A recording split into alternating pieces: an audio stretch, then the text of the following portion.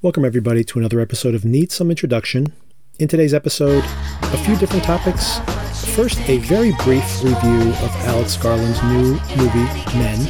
I was intending to have a much longer review of this film, but really, it's a film you have to see, to get, and you'll hear my general opinion of it, but it's not a mainstream film.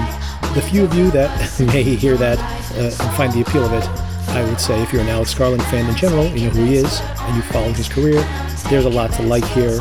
For general audiences, I would say not a recommendation, but there is still a brief review here. Then a full breakdown of the latest episode of Shining Girls called Bright. There's 2 more episodes of this show yet to come.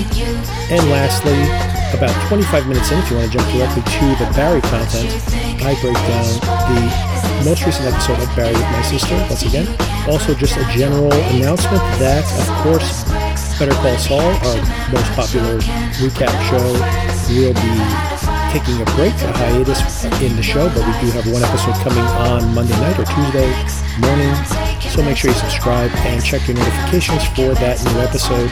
I am very curious to see how things wrap up in this half season, and then the show does return in July, but of course many other things that will be covered here. The Obi-Wan Kenobi show is premiering later in the week as well, and we will be going week to week discussing Obi-Wan Kenobi. Also this week, the new Top Gun movie comes out, and there'll probably be a review of that coming later in the week. Plus Stranger Things. We have the first half season of Stranger Things, which is dropping over the weekend as well. And I'll probably be giving you my impressions of that show as well. I don't think I can break down episode by episode. There's just so much time. But I will give you my general review of that as I catch up with it. And the summer is full of other genre films that I will be reviewing here. And Sona will be back discussing Only Murders in the Building in June. And then, of course, with the return of Better Call Saul for the very last batch, the last 6 episodes forever of this really brilliant show. And that is coming in July. Make sure you stay tuned for all of that. If you'd like to support the show, recommend this to somebody who might appreciate the conversation. Make sure you subscribe so you know when these episodes become available. And one more reminder, if you want to jump directly to the Barry content, if you have not been watching Shining Girls, you probably want to jump right to the Barry recap, which is at about the 25-minute mark here in this episode. So I hope you find something in here that you enjoy, and I'll talk to you soon. All right, so the first thing I wanted to tell you was I went to see Men with Jesse Buckley and Rory Kinnear. This is from Alex Garland, the guy who did Annihilation, and he did Ex Machina, which I just rewatched this week, by the way. And I know you just rewatched Annihilation this week, right? Oh, yeah. And I love Ex Machina. That was fantastic. Yeah. So in my mini review for Men, I would say that I might have a whole review in this podcast I'll do on my own. But just as a kind of a basic point I'd make is that it's not, anybody out there who is a generic horror movie fan, I don't think they're going to be satisfied by this film. It's not a traditional horror fan, as you can imagine, if you do know Alex Garland's films and you've seen Annihilation more than Ex Machina. Rewatching Ex Machina this week, which is my favorite of his films that he's directed on his own. He's done a bunch of things with Danny Boyle also, by the way. He wrote 28 Days Later. He wrote Sunshine, which I really like a lot, except the ending's pretty bad, but the rest of it's excellent. And he's also did a TV show called Devs last year, which was very interesting, but maybe his biggest failure up until now, because spoiler alert, Men is probably his least successful film, in my opinion. Although the first 2/3 of it is really excellent. And then it goes really crazy at the end. And if this movie is going to have any reputation, it's how crazy it gets at the end. And I feel like everything that happens at the end is visually memorable, but I don't know if it needed it. And it kind of just, overdoes everything that I had already figured out by the time we got there. So what I would say is if you like Annihilation, not necessarily if you're a big fan of Ex Machina, this is not going to give you that same kind of Ex Machina feel. But if you like Annihilation and you enjoy that kind of ambiguities there, this is even more ambiguous in many ways, but not as satisfying, I have to say. But yeah, it's definitely something that if you see it, you'll have an opinion about it. And what happens at the end is completely open to interpretation. So I like when things are so annoying, actually. Mm-hmm. This sounds like you're saying it's annoying. It's not annoying. I mean, I appreciated it, which doesn't necessarily mean I was going to say I enjoyed it. I didn't really. I don't think it's the type of movie you're supposed to enjoy in the same way that I appreciate Annihilation. And I don't really think it's something you're supposed to enjoy. But like I said, as a fan of Annihilation, which I thought was very flawed, but has overall I found satisfying, this is even weaker than that because I feel like it's trying even harder to be a little out there. And what it's saying, I think, in the end, is not that deep. And I think that's part of the problem, right? I honestly can't say much without spoiling things because it's a movie where nothing happens and then everything happens all at once. So it's really not that much to talk about. But it sounds awful. So my general, that's the thing is like, if you see the trailer for it, you'll see like, wow, this movie looks incredible. And I would say the acting is incredible and the visuals are incredible, like truly incredible. And the ending, when everything crazy happens, you're not going to forget those images either. But it's like the scary bear in in Annihilation for 25 minutes straight. But so it's you're going to have memorable imagery. I just don't know if it needed all that, is my opinion. If you did like Annihilation, if you're a big Alex Garland fan, I think you will appreciate this, even if you're not fully satisfied by it. If you are looking for a straight up horror film with lots of jump scares and like kind of a traditional horror movie, stay away from this because this is not going to be that kind of movie at all. He has become his own genre. So if you're a fan of that, there is a lot to admire here. And there's definitely discussion to be had after you see it, but it is not going to satisfy in traditional ways. I would say as a barometer, whatever your fall off in appreciation for his films between Ex Machina and Annihilation, if that was I love Ex Machina and I hated Annihilation, you're going to hate this even more. If you were like, I liked Ex Machina, but I found Annihilation even more interesting, then you might find this even yet more interesting. So I would say use your judgment based on that analogy.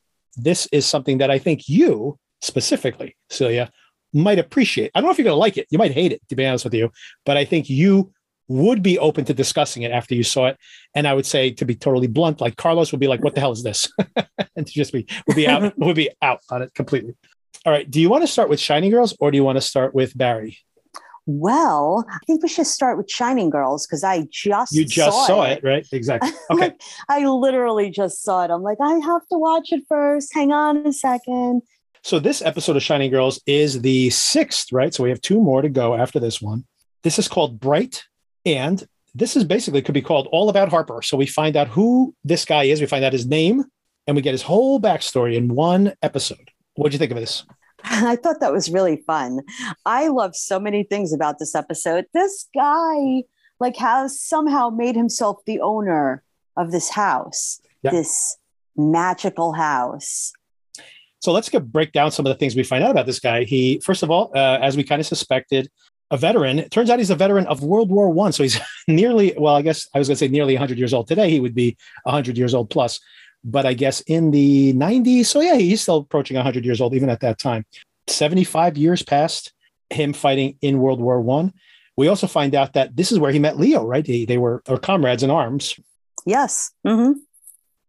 He's back in Chicago. I was about to say New York City. I keep thinking they're in New York City, but they're definitely in Chicago.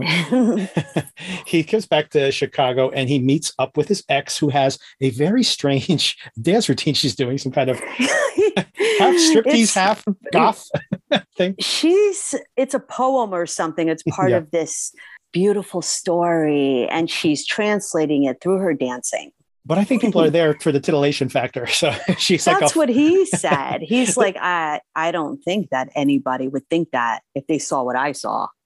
She is being a little more artsy about it. She's so artsy. Yes. I like her with 2 eyes. Madeline Brewer is the name of but yes, but speaking of Madeline Brewer, a really interesting horror movie on Netflix called Cam. Have you ever seen Cam? I have. That was really good. Yes. Yeah, I think it's very good. He reunites with this girl. At first, I read it as they were exes, but it turns out it's more complex than that. They grew up together at an orphanage, right? Yeah, that's what I got out of it. And they used to peep on people and stalk people. And of course, that we have seen this behavior of his anyway, so we kind of see where that originated. And she was, once again, his compatriot when they were kids, probably playing spies when they were living together at the orphanage. And he has tracked down this woman who I guess was kind of mean to them back when she worked at the orphanage. They sneak into her apartment when she steps out, and they find, of all things, this must be 1918, 1920 at this point at the latest, a digital watch, which is a very, very anachronistic, obviously. And they hear it beeping and they're like, what is this? Is this from Europe? Like, who made this thing? And the woman happened to have forgotten her umbrella. And when she returns, he threatens her basically to find out where this watch came from. And I assume he killed her. That's what I think. Just so that she'll keep her mouth shut, obviously. So this is not a good guy, by the way. So even now, he is a creeper. So he does find out where this house is. So she gives him directions. And he shows up there with Leo.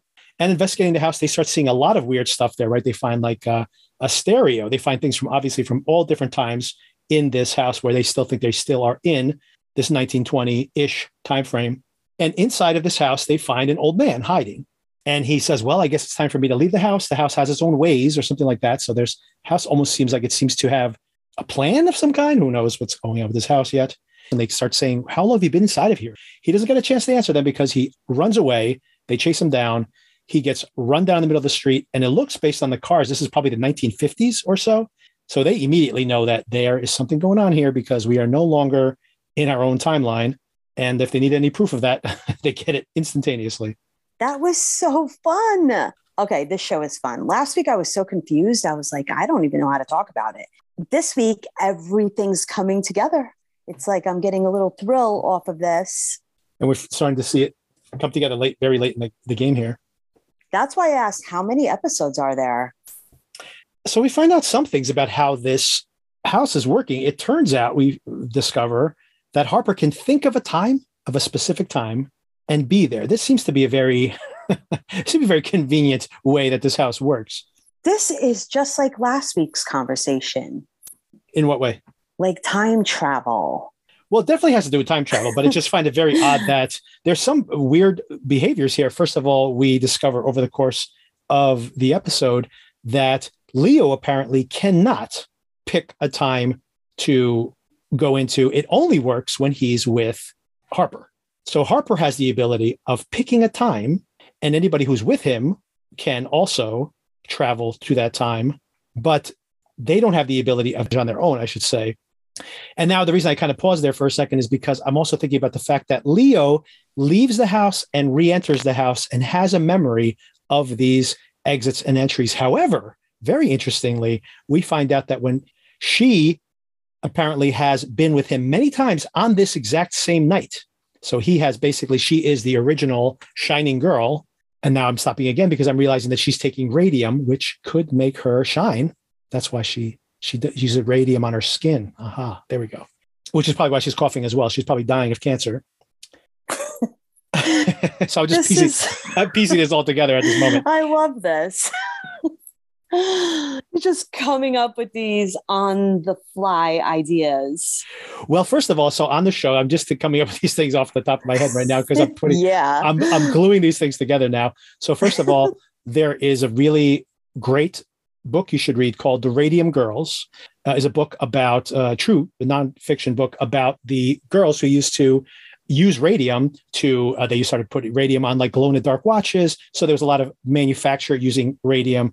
These girls who worked in the radium plants started to glow. They would actually go to dance halls and stuff, and they would shine. They would like have basically be radioactive. Basically. Toxic. Yes, radioactive.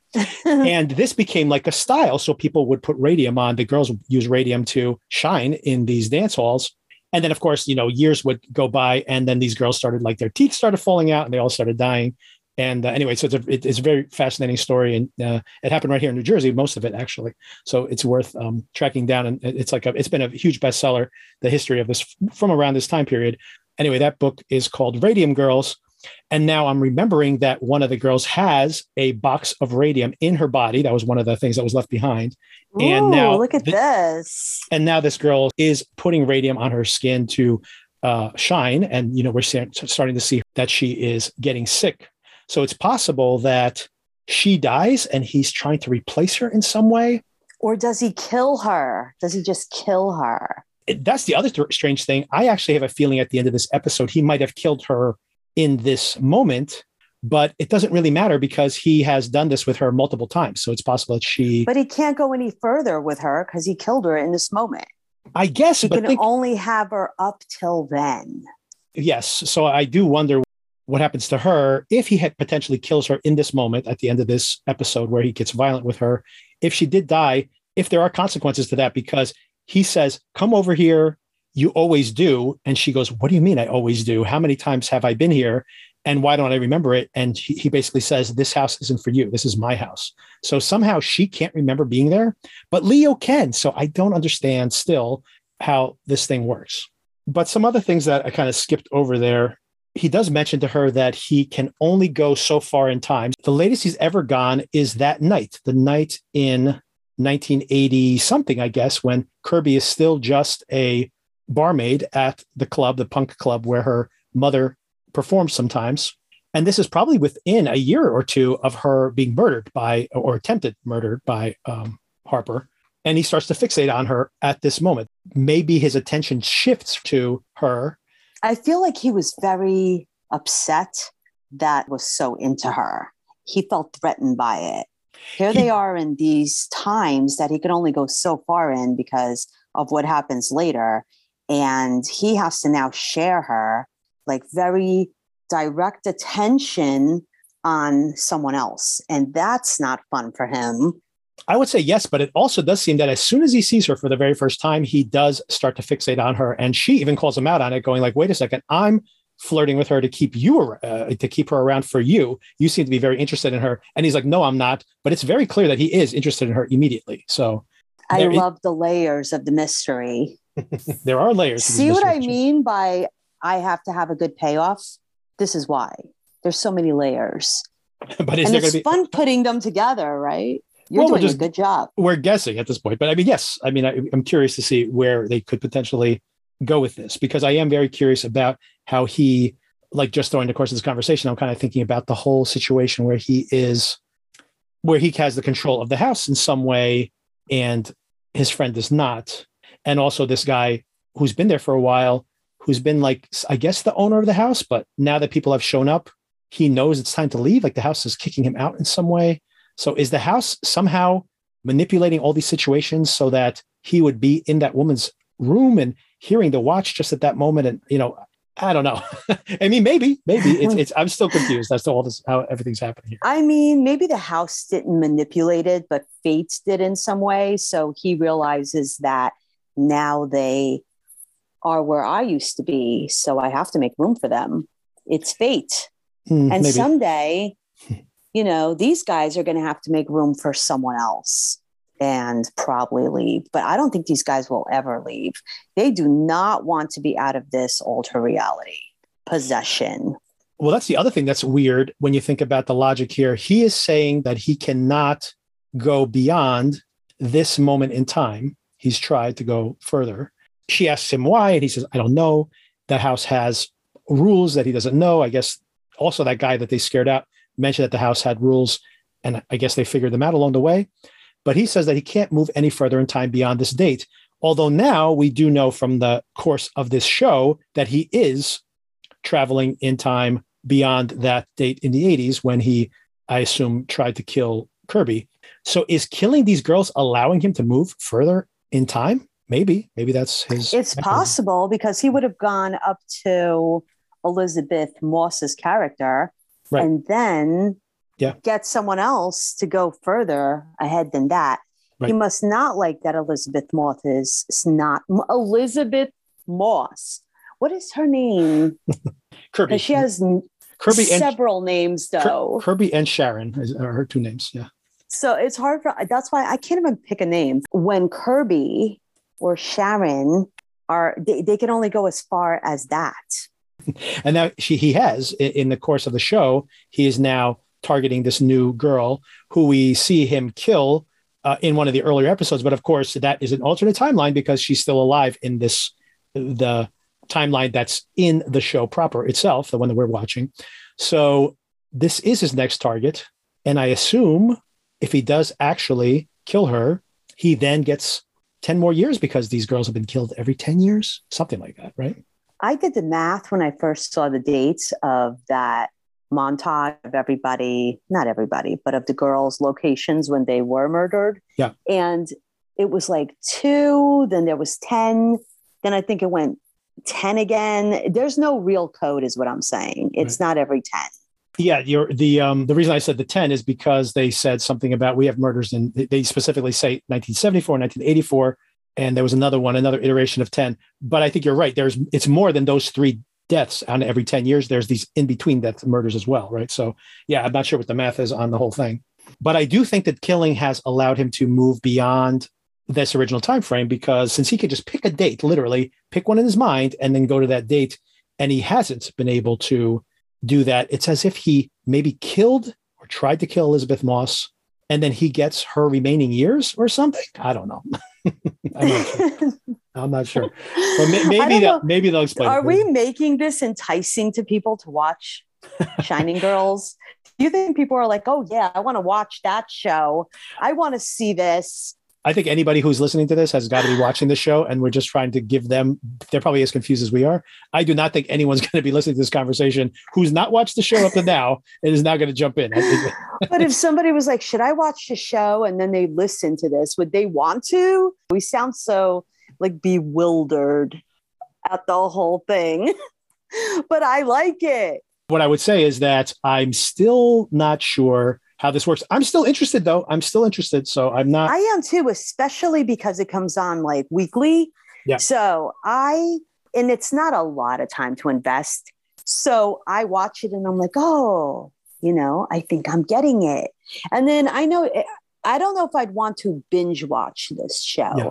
Part of the appeal is that there are spaces of time in between. So when you come back to it, you're like, ooh, but you don't think about it all the time. But there is something fun about having to wait now for the next episode. Some shows you have to binge watch. You're like, oh my gosh, I have to see it now. Can't shut it off. Like, I don't feel like you could binge watch this show. You might. It's like a crossword puzzle. Well, I mean, you might do it because you want to get to the end. That's what I would say. Is I'm not sure that if you binged it, you would be thrilled the whole way through, but I could picture people binging this if it has a good ending. And I think that's the real key here. If there's a really satisfying ending, I can imagine this is a show that then people start jumping into because of the finale, right? So I think that is a possibility. Like a very, very long movie. I do like those also. Yeah. Like if it rained all weekend and you just put this on throughout the whole thing, it would be cool. Like an event. I mean, right in this feed, we just covered Severance, and I was watching that week to week for the podcast, but that was a show that was relatively slow moving. But if I had been able to binge that show, I would have binged it all the way through. And I know a lot of people binged it because once the ending came around and everybody got on board, then all of a sudden people were binging it from the beginning, right? And I saw it. Yeah. That was really good. Yeah. What a great ending too. Yes, I agree. I can't wait. Are they having another season? Oh, absolutely. Yes. That's what I read. So very excited. It's going to take a while though. Who knows? A year and a half? Who knows? So worth it. And there's so much to watch. There's so much to watch in between. Yeah, exactly.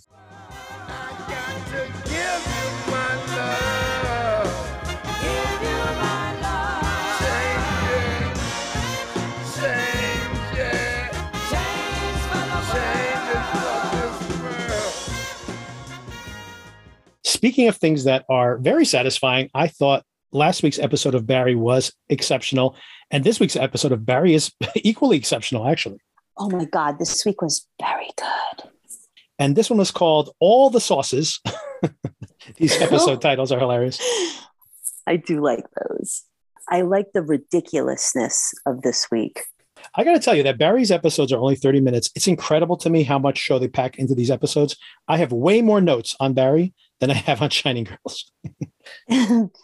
So yeah, this episode is called All the Sauces, which apparently is what all the guys tried when they went to the restaurant.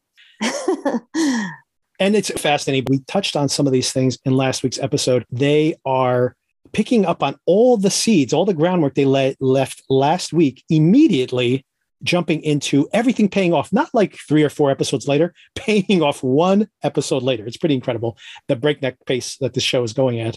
We left things on that creepy almost scene of Fuchs planning his revenge. And, he was motivated in some ways by this story of the Vengeance Panthers. And like I speculated there, I'm like, hey, he knows where all the bodies are buried. He can wrangle up an army of vengeful people pretty quickly. And he gets right to work. And as a matter of fact, I am pretty sure we see here the very first murder. You just saw the show recently, right? That's the very first murder we ever see Barry commit on the show, right? Yes. Mm-hmm. So yeah, we're revisiting the very first murder in the very first episode of the show. We see a little more to that scene, by the way. We see him actually speaking to his wife, played by Annabeth Gish, a pretty famous actress. So we know she'll be back for more episodes. A great scene there, not only to see, once again, to complicate our feelings for Barry, that he is, just a cold-blooded murderer, once again, reminding us of that fact. My favorite part of this whole sequence is that smash cut, basically, of her at the table years earlier, and now with the graying hair in the exact same place, right? Like, not over this at all. Fuchs shows up at her door and says, "I know who killed your husband." That was genius. It's heartbreaking, though. Yes. Yep. There were so many elements of film in this episode. Mm-hmm. They had the sad part. I mean, genuinely so sad. And it almost looks like something out of Mad Men. Right. The way they filmed her, in the later years. So I just see different styles going on. Yeah, it's actually incredible that way that they mix these different genres together, seamlessly in here. You have these characters that have all this serious pathos to them. You have the absolutely ridiculous character that is Fuchs, who's just a completely over the top comedic performance. And you have just a perfect example of that all in one person is Gene, who's been a total cartoon, even in dealing with his girlfriend's death and stuff up until this point, has been extremely cartoonish. And now in this season, he's just been like this completely broken person. And you're seeing a completely different side of, Henry Winkler's performance, but also just like you said, just the mixing of different styles effortlessly. It's pretty incredible. I do like that everyone keeps reminding him that he is not a good guy. Yes. Yeah, I mean, I'll just jump to that at the end. Left and right. Yes. Just everyone's reminding him. Remember when you did whatever? Yep, exactly. The show is agreeing with this perspective. This show is called Barry, and everybody on the show is better off without Barry. Fuchs would have been living an idyllic circumstance. Now he's doing that to himself, by the way. But if Barry wasn't there, wasn't a motivator for him, he'd probably be living a better life. And obviously Gene would, and obviously Sally now is having a successful career. And Barry is the outsider on all these situations. But would they would not be living a better life, because the reason his girlfriend has her own show is because he brought that out in her. Gene's about to have an amazing career because of him. I mean, at this moment, they're better off without him. I don't mean that. But you're right. It's that being through the ringer of these situations has gotten them to another level.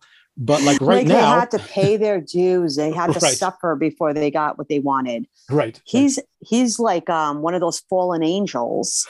Maybe make them suffer and then change their lives in ways they could not have dreamed of. So we have a very funny sequence here too, where Hank has called up Barry, of course, last week to put the bomb at Cristobal's house, but he has to do it at 5:00 while he's at Pilates. That's so great. That made me laugh. The whole thing is hilarious. I mean, the way that, he has to use his, you got to install the Detonate app on your phone. So it's been decided that you are going to blow them all up during a midday meeting, which is usually around 5 p.m. Now, Cristobal will be at Pilates at that time, so he won't be there. Right, so I'm bombing a house? Oh, and Cal, peep this. Give me your phone. You need the Detonate app. Oh, wait, shit. I need your face. Bingo. Would you like to receive Detonate special promotional offers? Absolutely. Can I have access to your photos? Yes. Location services? Always. Can I share personal information with market research? Sure, why not? And you are set. Berkman goes boom. Your password is suddenly Seymour 1985, but the S's are all dollar signs. Thanks.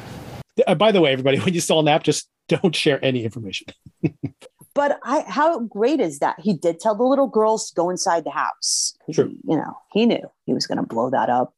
I also love that the bomb is across the entire parking lot, obviously from them. And it's also speaking in Korean. It's saying, which I actually looked up the translation of this, but basically it's saying you have picked up a bomb. And then later on when he bonks it against the side of the house, it changes to Japanese. And it's you have dropped your bomb. I was wondering what it was saying. I'm like, I wonder how to figure that out. And then, of course, I forgot about it 2 minutes later, but it crossed my mind. Do your Reddit research. It's all on Reddit. I like when he's like under the house. Yes. And it's funny because he's such a jerk, but you're like a little worried about him. Yeah, of course. I'm a little worried about you, dude. Just because the show will end if he dies, because you can't have a show called Barry without Barry in it. Yeah, but they could always do a flashback of Barry. Maybe. Not that I want him to continue. In a way, it's what I said before. He could be changing people's lives after making them pay their dues. This could be his mission. It could be like Highway to Heaven, but with a murderer. Correct. Yes. Same concept. Or The Incredible Hulk, but with a murderer. The old TV show.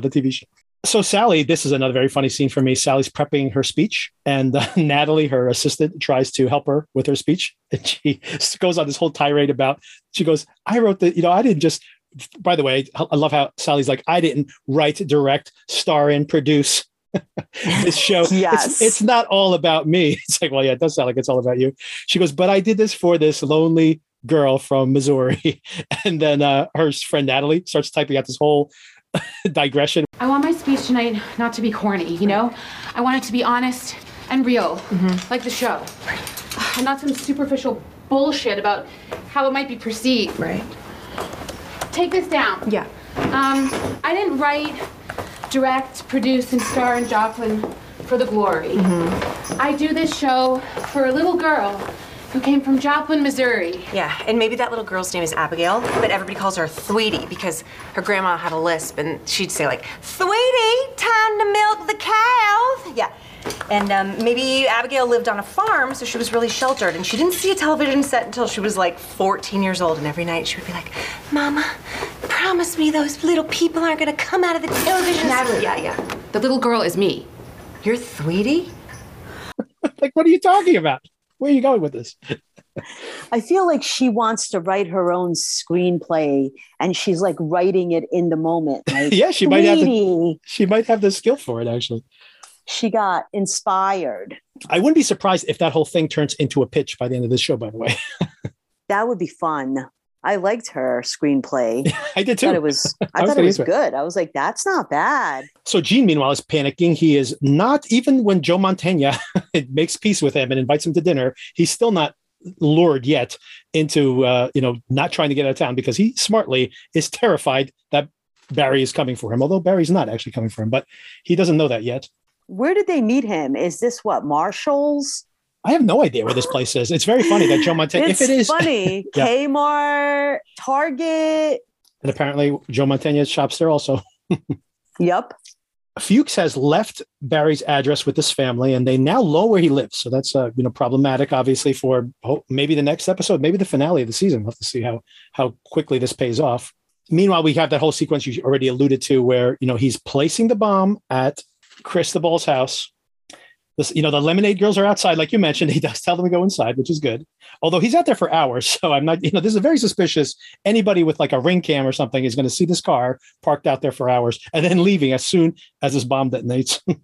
Nobody comes out of their house ever. Well, I mean, this neighborhood, that's how the suburbs are anyway. Exactly. I also love the whole troubleshooting, the app. It doesn't detonate. And that was believable, by the way. Yes. I'm like, I believe that this exists. I think that there's actually an app with IT support for this. You hear these stories of people who get hacked, their computers get locked down. And there is, when you have to pay the ransom to unlock your computer, if you have any problems with it, they do have a technical support hotline that you call. And apparently, I've heard recordings of these people. They're like very polite. They're like, oh, I'm so sorry about this transaction. Let me just make sure that your account has cleared, the cryptocurrency is cleared. It's like, okay, your computer should be unlocked now. I hope you had a good experience. They literally ask you for like a 5-star rating or something. And it's like, well, thank you, hacker, for your polite response to your criminal action. But so they probably would have a helpline for your bomb detonator. See, another thing that happens all the time, by the way, which I find very funny, is the whole Wi-Fi situation, because Kim sometimes will be like, I can't send any text messages, driving somewhere. And she's like on the public Wi-Fi, but she hasn't logged in. So, but the phone's connected to it. So she can't send any text messages. I'm like, turn off your Wi-Fi, turn off the Wi-Fi. And that's exactly what he needed to do. And of course, the bomb detonates immediately. Meanwhile, Cristobal was inside the house. And also, we discussed this last week, was Fernando did know what was going on with Cristobal.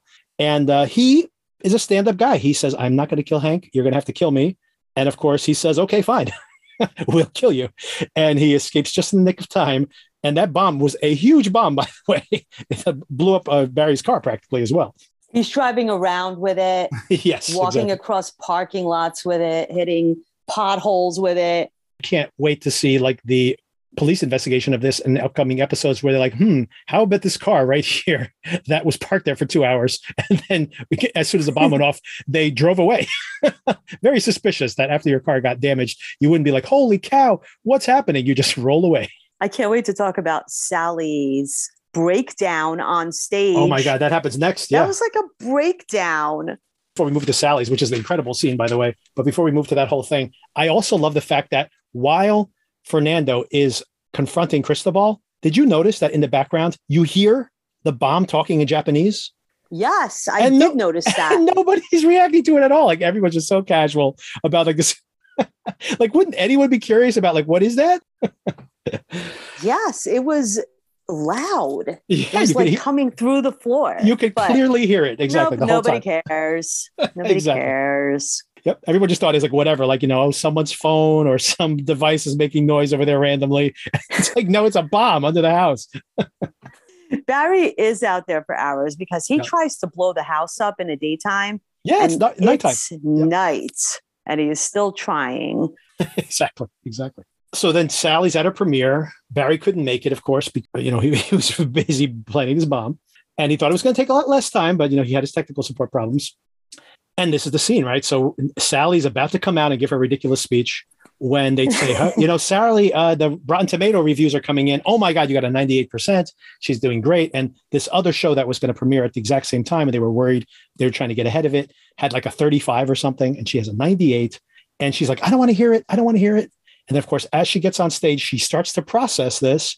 And not only does she then start having like a victory lap on stage during her premiere, which is a little, much. Then she has this complete breakdown, which is terrifying. It's like the most uncomfortable thing that happens in the entire episode.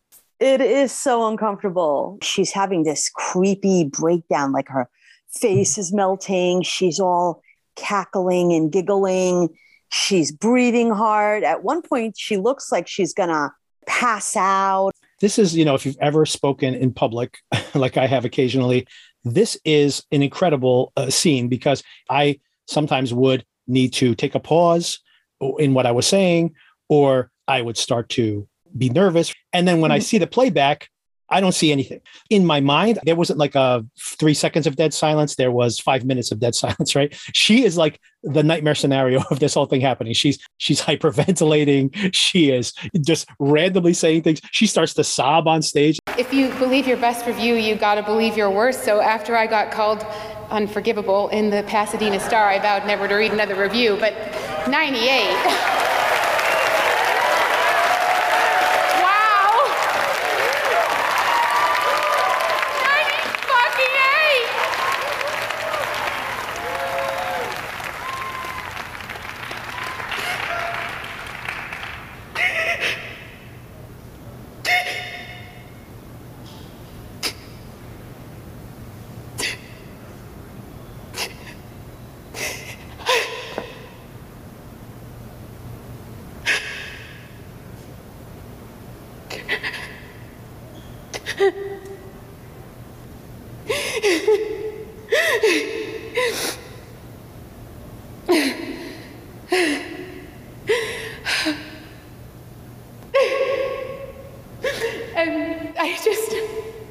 I just want to thank all the incredible people in my life who got me here. It is awful. Awful. It's like everyone's worst nightmare. She's looking around all skittish. Oh my gosh, with she a knows. Nervous face. Every emotion, came right out, but it took forever. Yes. And then she kind of gets back on track. She kind of calms herself down. But another great joke here is that they play her off the stage like she's at the Academy Awards. This is her premiere. Like they're playing music to get her off the stage. It was such a long scene, or it felt like it. Yeah, exactly. And then Barry delivers Cristobal to Hanks, which is sweet. But at the same time, it does make me wonder about Barry in general. This is actually like a nice thing he's doing here. But, you also kind of juxtapose that to him callously murdering people at the beginning of the episode in that flashback as well. I guess it all depends on the circumstances, whether he's a nice guy or not. Well, he rationalizes everything. So whatever in the moment he's thinking or he wants to feel, then he just does that. But if he's getting paid, it's okay to murder people heartlessly. But because he's not getting paid, it's I guess he shows a moral compass. I don't know. It's weird. Somehow. Then we see Elsie Fisher playing Katie. By the way, have you ever seen 8th Grade? She's great in that movie, by the way. No. Oh my God, Is that movie. Good? Yes, it's incredible. Everybody should watch 8th Grade with this young actress, Elsie Fisher. She was basically 13 years old or something in that movie. She's, now maybe 18 or so, but she is great in that movie. And that's an incredible movie. She basically tells Sally, I listened to your speech. And by the way, you thanked Barry there at the end. He's an abusive person, basically. And it kind of is a real revelation for Sally there. And they eventually confront each other. But before then, we see that Barry has shown up at Jean's son's house. We got to get Gordon's shoes on. Please. Don't hurt them. I'm sorry I took you hostage. And to make up for it, I took a job. That money's Leo's. Where did you get it? Don't worry about it. It's yours. Take it. And after today, you never have to see me again. So my family is safe. Thanks for everything, Mr. Cousineau. Dad. Apologizes for everything he's done and basically walks out the door, which is the right thing to do. Once again, potentially Jean turns him in and he's just like, okay, that's what'll happen, right? So it is a little bit of a reformation of him. By the way, something that I forgot to bring up last week, and I should have brought it up in this episode for sure, which was even in last week when Jean has that great reaction while the cameras are running and slaps Barry. In the back of my mind, I was thinking, I bet you he gets work from this scene. But I was so caught up in the moment, I didn't even think about it from a plot perspective. But that's exactly what happened, right? They're going to make him a regular on this show, right? So it's going to be great for him. For Jean, that is. See his dreams coming true because of Barry. Yeah. Yep. All he needed to do was have the love of his life murdered. That's all. We're like real deep on this. He's got so many layers, though, in reality. And so does the show. It has so many layers. It's a very intelligent show. Oh, absolutely. I think the show definitely is playing with that very idea. They don't want us to think that Barry is a good guy. They constantly remind us that he's not a good guy. But at the same time, they don't want it to be, it's not simple, right? It's not that he is just a monster all the time, or else these people wouldn't stick by him, basically. And then Barry shows up at Sally's premiere and he's too late. And she basically confronts him and says, we can't date each other anymore. And he's like, why? Because I had a bad day. I think once again, even he at that moment understands that he is in the wrong. He's just like, hey, I was a little late because I was out there murdering someone. Can you give me a break, man?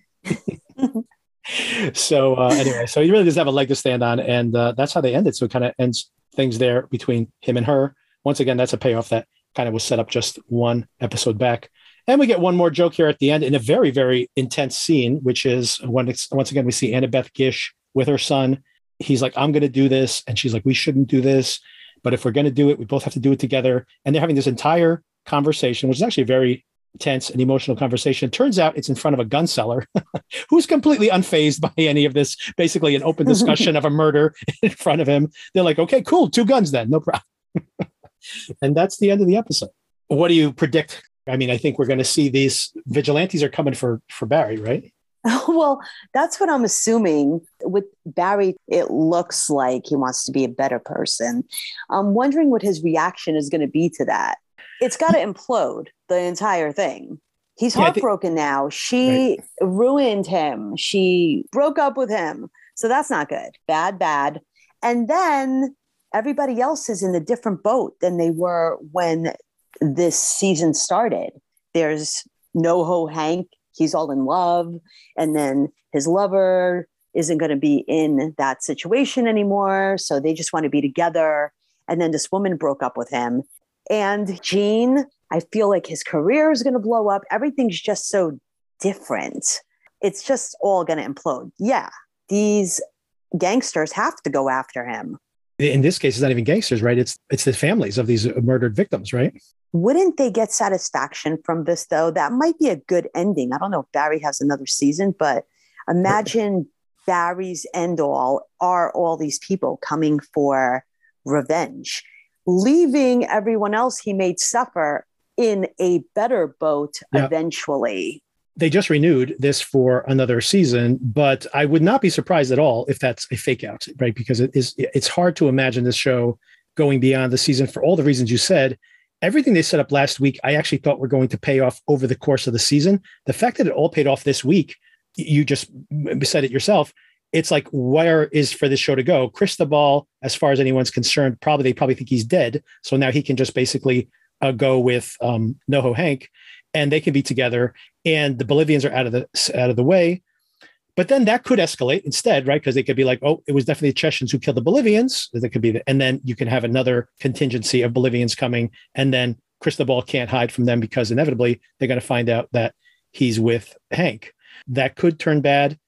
Gene right now looks like he has everything he wants, but that could implode because Gene has done nothing but self-destruct his career throughout his career. So maybe things go bad, really bad quickly there. And same thing with Sally, right? Like Sally might just have another nervous breakdown when the success itself can be, and it can undo her, right? And the fact that maybe people start saying, look, the show's going badly right now. And she buys her own hype and starts saying, well, I know better than you, who has a 98% around tomatoes. And she ends up destroying her own career. And then maybe they do need to turn back to Barry. But at this moment, like you said, it looks like everybody's got everything they want and Barry's alone. And potentially, every one of these people, we have 2 people so far, but it could be multiple families, all have his address in their pockets and they're all gunning for him. And like you said, there's no reason that, if he's really truly turned over a new leaf, why does he need to, he could just decide to be like, you know what, everyone's better off without me. These people deserve to get their vengeance and I'll just lay down my gun and let myself get killed. So that is definitely a possible situation, but I don't think that's the way it's going to be. We're only halfway through the season. So I think there's more to come. So predictions. I love that, by the way. I love when I watch a show like Ozark or whatever, just to, talk about a show I really don't like that much. It's pretty easy to predict what's going to happen next. And on this show, I'm always like, I don't know what's going to happen, which is a good thing. I don't want to have it all figured out. Right. So as far as our podcast goes, we will be continuing to cover Better Call Saul next week. We have the mid-season break on Monday after this Monday episode, and very curious to see how things pan out for this first half of the season. Then it'll be on break until the middle of July. And we will probably be moving this conversation with Celia over to Tuesday, probably Monday or Tuesday. We'll continue to recap Barry. The Shining Girls is wrapping up also. We'll continue to cover that until the end, and as well as Barry. And maybe throw some other movie reviews in there. Very different than the movie Men is the Top Gun movie, which we'll probably be reviewing next week, and which everybody loves right now. The reviews have already come in and people are ecstatic for it. That is definitely going to be a popcorn movie for sure. I can't wait. Yeah. I just saw the original really quick just to get a brush up because that's my thing. And I'm taking the kids, their girlfriends, like Carlos is coming. It's like we already booked our rows. Get your tickets booked. Yes. I got to tell you, I have seen the first Top Gun movie one time. I have probably seen parts of it hundreds of times because it's on cable, or used to. I mean, when we were younger, it was on cable all the time, constantly.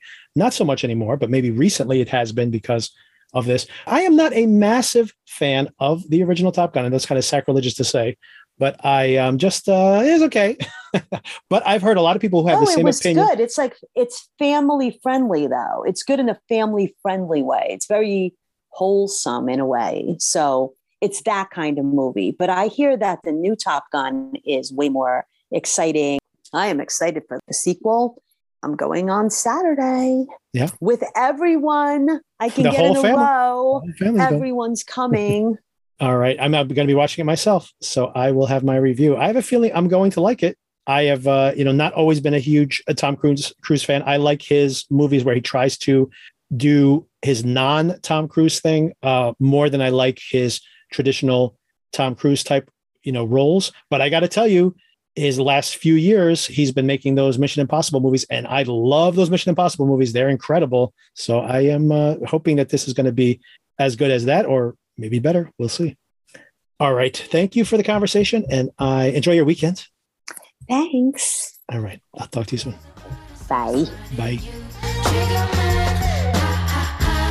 don't care about what you think.